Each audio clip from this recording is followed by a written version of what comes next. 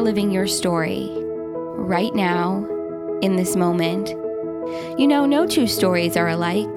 We are all unique. We all have a different lens through which we see the world. We all have something to contribute, to share, to be. That uniqueness takes courage. It's not easy to stand in your truth. It's not easy to let yourself be vulnerable, to be really seen, to be really heard. So many of us hide. So many of us stay hidden. So many of us make the choice to step forward, to own who we are, to own our stories, to share our voice. The tide is turning. We're moving into a space of deeper vulnerability, courage, authenticity, and love. We're moving closer to greater self-love, self-acceptance, honesty, and empowerment. To get there, to get to that space, means we have to authentically share who we are. It means we have to authentically show up as our true selves. The magic is in sharing who you are. The magic is in sharing your story. That's where this series comes in. Own your voice. Love yourself. Stay true to your story. Dive deep into your vulnerability. Shine in your authenticity. Once you do, there's no stopping you. Stay honest. Stay brave. Stay true to who you are. Welcome to Seek the Joy podcast, the power of storytelling.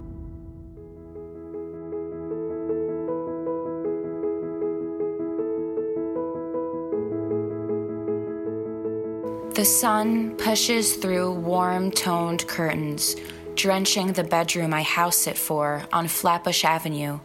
The sounds of the busiest street in Brooklyn competing over the rattle of an AC sandwiched between two windows. I review my calendar for the week and am nearly shocked at how quickly time is passing by. In 2 weeks, I will shift again, judging another year not by a ball drop, but at the closing of an apartment. I will move out of the apartment I share with Kira, a musician, and Dior, a film editor, to float around the globe as I, Alexandra, a travel business owner, a CEO, a head coordinator, dive into my next adventure. I have found that plans for the future shouldn't exceed 3 or 4 months. Anything you hope for passing that time frame is a goal. Plans have a way of shifting or changing, and rather than be met with defeat, if we live our lives with the expectation that things will change, rather than naively convince ourselves everything we aim for will fall into place as a concrete puzzle, we'd probably not only be a hell of a lot happier because we'd avoid the sting of disappointment, but we'd find ourselves a hell of a lot more excited for the future, too. Not knowing what's to come can sometimes freak me out, but knowing too precisely what's ahead is worse. Life already comes with so many contracts. Why limit my possibilities of flourishing when I don't even know of the nutrients I need for my soil? Rather than look ahead with wonder, I reflect back with pleasure. Did I know when I graduated art school with a degree in fine art photography that in 3 years I'd be the owner of a travel business? That when I moved to Brooklyn from Long Island to pursue photographing or event producing, that I would actually be led to an office space and meet badass entrepreneurial women every day? Maybe if I had known, I wouldn't have been as excited as the happiness and comfort I feel now, knowing that this is my new reality. And rather than feel like my other skills or talent or even education has gone to waste, I know they are a part of my foundation. And as more progresses, the experiences I've acquired from other professional paths will never stop aiding my growth in my career and in my life. Nothing is wasted, especially when learning. Everything is an investment. I wonder if Marion, the girl I met while hiking through the dewy peaks of Washington State, has any idea how much her words influenced me to pursue my own philosophy of yes. How the teen TED Talk she gave years prior to our paths crossing inspired a radical awakening which led to a major curve in the trajectory of my life in the best way possible. After learning about Marion Bechdel's pursuit in bringing a good idea to life with no knowledge on how to physically make this idea tangible, I started saying yes to my own ideas more too. The most impactful being the creation of my company, The Nomad's Direction. Just a few days after departing the Cascade Mountain Range, I found myself in Jackson Hole, Wyoming, on a beer deck overlooking the Grand Tetons. As the sun shone down on my skin and the sweat of my lip matched the sweat of my IPA glass, I got an idea. There I was, freshly graduated from college, living out of a van for a month while hiking my way around the Pacific Northwest of the United States. Almost daily, I would receive messages on social media from friends, acquaintances, and strangers inquiring for travel advice. By 21, I had already lived in New Zealand for 6 months, backpacked Southeast Asia, and had done 2 major American road trips where I spent most of my evenings somewhere in a tent under the stars. These people who would reach out to me knew what Google was. They've heard of TripAdvisor and were familiar with the onset of travel bloggers dominating so much of our online social scenes, and yet they still came to me. Something about how I was traveling and what I was gaining from my experiences around the world was speaking to an audience in a way travel markets weren't, because I am me. So as I gulped down that last sip of craft beer, I thought I could start charging these people. And thus, 6 months later, The Nomad's Direction was launched. I created a service-based travel company where I would produce customized itineraries for clients based off of their budget and what they're hoping to gain out of their vacation. My rates were low, my inbox was spare, but I pitched it to friends and people I would meet in Ubers or tables I would waitress to back on Long Island. "That's a great idea," they would say. It wasn't until just about a year ago that I would begin to see the true potential in this idea. Adjusting to the demands of living somewhere besides my mom's house or a hostel bunk bed took a toll on what I thought should happen. My patience was too short for the hiring process, and I kept feeling myself rejecting the idea of a full-time job under someone else's rule, even if I had creative freedom. I wanted all the freedom. I had no choice during those first few autumn months in Brooklyn but to put all of my energy and professional attention into my business, and it flourished. I made double what I made the entire previous year in just 1 season. Where else could this take me? The Wing. It took me to The Wing, a community for entrepreneurial and freelance women to work in a productive workspace and connect. Lessons were constantly being awakened within me. Ways of working, communicating, and the outlook I had on my life and future became so new again.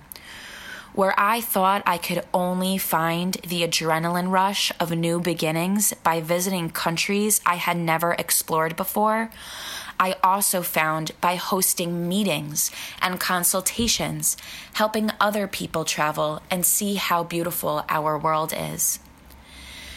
Discovering the strength in myself as I turned an idea from scratch into a lucrative business with 10,000 Instagram followers, steady inquiries, and business partnerships and affiliations, I see that journey is everywhere, not just elsewhere. You are only as strong as the pack you hunt with. And when in doubt, rather than try and peek ahead with no way of discovering any hints about your future, reflect back instead and ask of your accomplishments. Was I expecting you? Thank you so much, Sydney, for featuring me on your podcast. My name is Alexandra Spergel, and I am the owner of The Nomad's Direction. You can find us on Instagram at The Nomad's Direction or visit our website at thenomadsdirection.com. Hi, I'm Sue, and I'm excited to share my story with you today. A few years ago, to the outside world, my life looked amazing. I ticked off all the traditional measurements of success. I had an incredible career. For many years, I'd lived and breathed my dream job working as a corporate heavy hitter for global airlines around the world. But when I started to feel that my soul was seeping away in a big corporate environment, and I discovered that my values were becoming more important than my next promotion, I left it all behind and stepped into the wild, wild world of entrepreneurship to start my own business, a business that eventually became a multi-million-dollar company. And as well as a successful career, I also had a beautiful family, 2 incredible sons and a very understanding husband, financial security beyond anything I could ever have imagined, a very privileged lifestyle, and to top it all off, I had adrenaline, lots of it. I raced motorbikes, I ran marathons, I dived with sharks, so yep, on the outside I had it all. But on the inside it was a very different story. Despite all the external evidence to the contrary, on the inside I was running scared. Like many of us, there was zero self-love in my life. I just didn't believe in myself. I never felt I was enough. No matter what I achieved, that powerful voice in my head kept telling me that I wasn't enough. We've all heard that voice, that we're not smart enough, we're not successful enough, good enough, thin enough. And the challenge when we don't honor ourselves, when we don't love ourselves, is that we have to find validation elsewhere, from someone else or something else. So to try and quieten the perpetual voice, I just kept pushing harder, looking for the next success, the next acknowledgement, the next achievement. But that just made it worse because I had to keep working faster, harder, longer to hold it all together. It was completely manic. I was completely manic. To add to the challenge, on the inside, I felt like a complete fraud. I felt like everything I had created had happened through bluff and good luck, that there wasn't an ounce of talent involved. And I was terrified that the life I'd created was just an illusion, that I didn't deserve it, that any minute I'd be found out and that everything would come crashing down. Believing that I wasn't enough led me internally to some pretty dark places. My work completely defined me. My whole identity was tied to my job. In fact, it wasn't just my identity. My work was my whole purpose. It was my reason for being. It was my value to the world. Without a doubt, I was my business card. It gave me credibility. It enabled me to be measured, to be recognized, and to be valued. It told a story of success and achievement and how I wanted the world to see me. And without it, I was nothing. I needed to be perfect. I wasn't confident in being loved or accepted for just being me. I had to be perfect in all areas of my life. I couldn't run the risk of revealing my true self or being vulnerable, because being vulnerable is a sign of weakness, right? Well, I refused to do weak. And so I struggled to hold on to perfection, even though age and gravity were continually fighting against me. I lived in total warrior mode. It's where I was safe. Shields up, sword sharpened, ready to fight. My values were completely masculine, competitive, disciplined, controlling, goal-orientated, because that's who I felt I needed to be to survive. And I pushed all areas of my life to the extreme. I was that guilty working mom building dioramas and making Thomas the Tank Engine cakes at 2 o'clock in the morning. I had a grueling exercise schedule, training for marathons at 4:30 in the morning, so that often left me only 2.5 hours sleep between cake mania and training. I used adrenaline like a drug, which I guess it was, because if I was scaring myself stupid, it made me forget about everything else. The thing is, there's only so long you can keep fooling yourself. You can fool others for a while, but deep inside you know it's only a matter of time before you self-destruct. I was physically exhausted, emotionally drained, and spiritually bankrupt. I ran from everyone around me. If you keep moving fast enough, no one can catch you, right? The truth is, I was running from myself. I could feel my world starting to close in around me. I was getting physically sick. I was struggling at work. I knew I was empty. But instead of making changes, I just upped the stakes and worked even harder. More work, more committees, more exercise, more adrenaline. Never creating space to breathe, just creating more havoc, chaos, and perpetual motion. It was the only way I felt I could stay safe. Except you're never safe from yourself. In all the noise and confusion, I was desperately trying to keep the silence from seeping into my head. The silence that was clamoring to ask me the toughest of tough questions.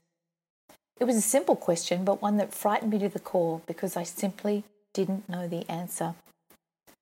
And the question? If I stripped away the facades that I'd spent years carefully constructing around me, who was I?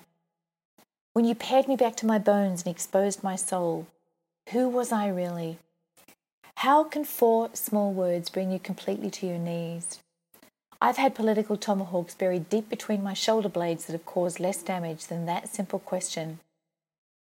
I had no idea who I was.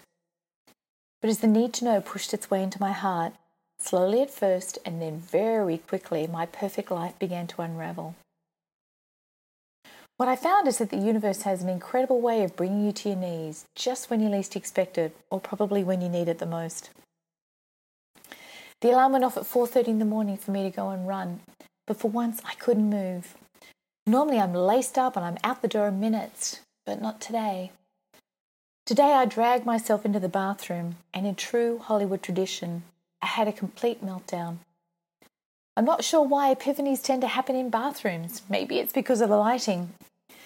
But I looked at my eyes and they were dull and lifeless. It was like my soul had completely drained away. I just didn't recognize myself. And after losing the fight to pull on a tight Lululemon shirt over my head, and as much as I love Lululemon shirts, you sometimes need a degree in origami to get them on, I gave up and slunk to the floor, tears of frustration streaming down my face. I was beaten. I couldn't do this anymore. The life that I'd carefully crafted was over. I just didn't have the energy to try and hold it together. I had nothing more to give. And I cried. I cried for everything that I wasn't. I cried for everything that I was and for everything that I'd held on so tightly, desperately thinking it would make me happy. But it hadn't. On the cold bathroom floor, I was cracked wide open. Yet as the crying slowed with complete clarity, I heard a voice in my head say, "Enough. Enough now. Just quit." Just quit. Just quit what? Quit crying? Quit feeling sorry for myself? Quit banging my head on the tiles? What am I supposed to quit? But it's amazing how you can be in a place of total devastation, but at the same time, still have complete clarity over the way forward. I knew what I had to do. I had to quit my life. I needed to heal. I needed to breathe. I needed to be alone. I knew I had to stop this madness and to fill the huge hole of emptiness that wasn't just burning inside me, but that was threatening to engulf me. I had to reclaim my life, to transform and step into the fullness of who I was meant to be, to find my heart and to connect with my spirit. And to do that, there was only one option. I had to ride.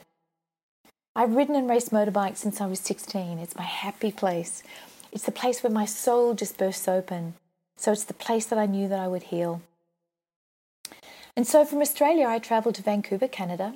I bought a BMW S1000 RR Superbike, a 1000cc motorbike called Voodoo.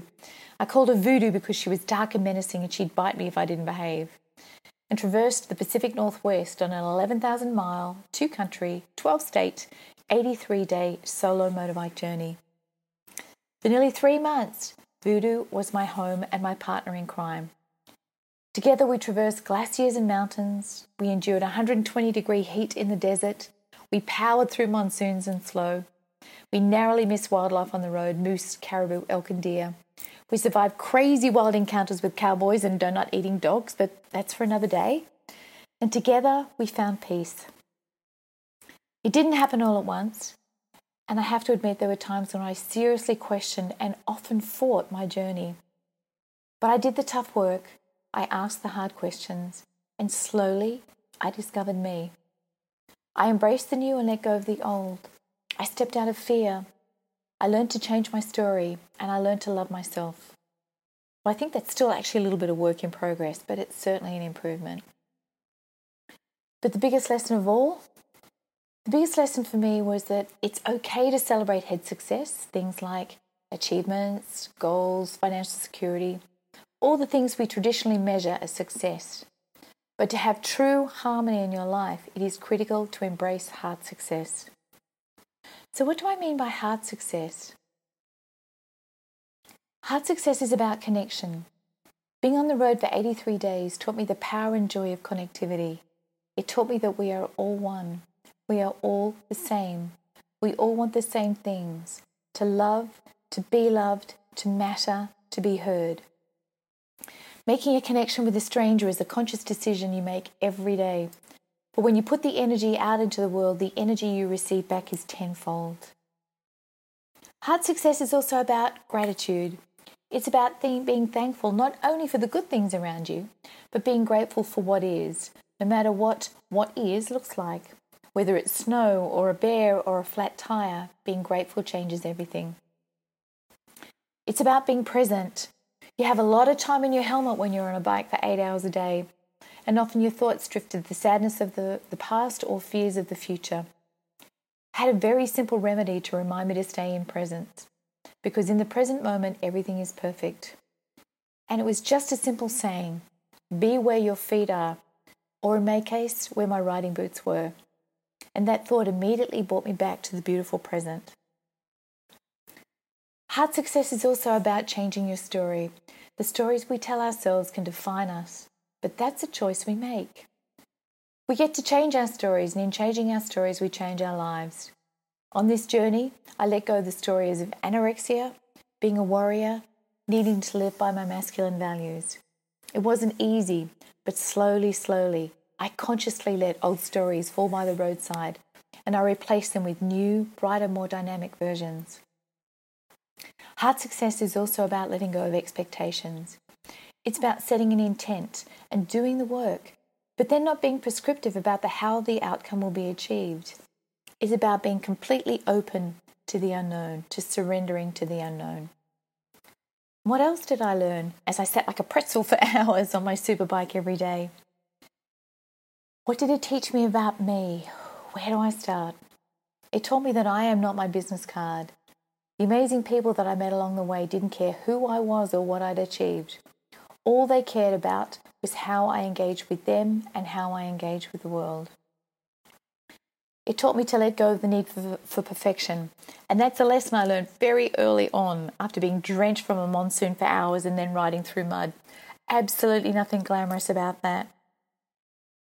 It taught me also that it's okay to be vulnerable and that in being vulnerable, as well as getting assistance, you actually give someone a precious gift, the gift of feeling valued as you allow them to help you.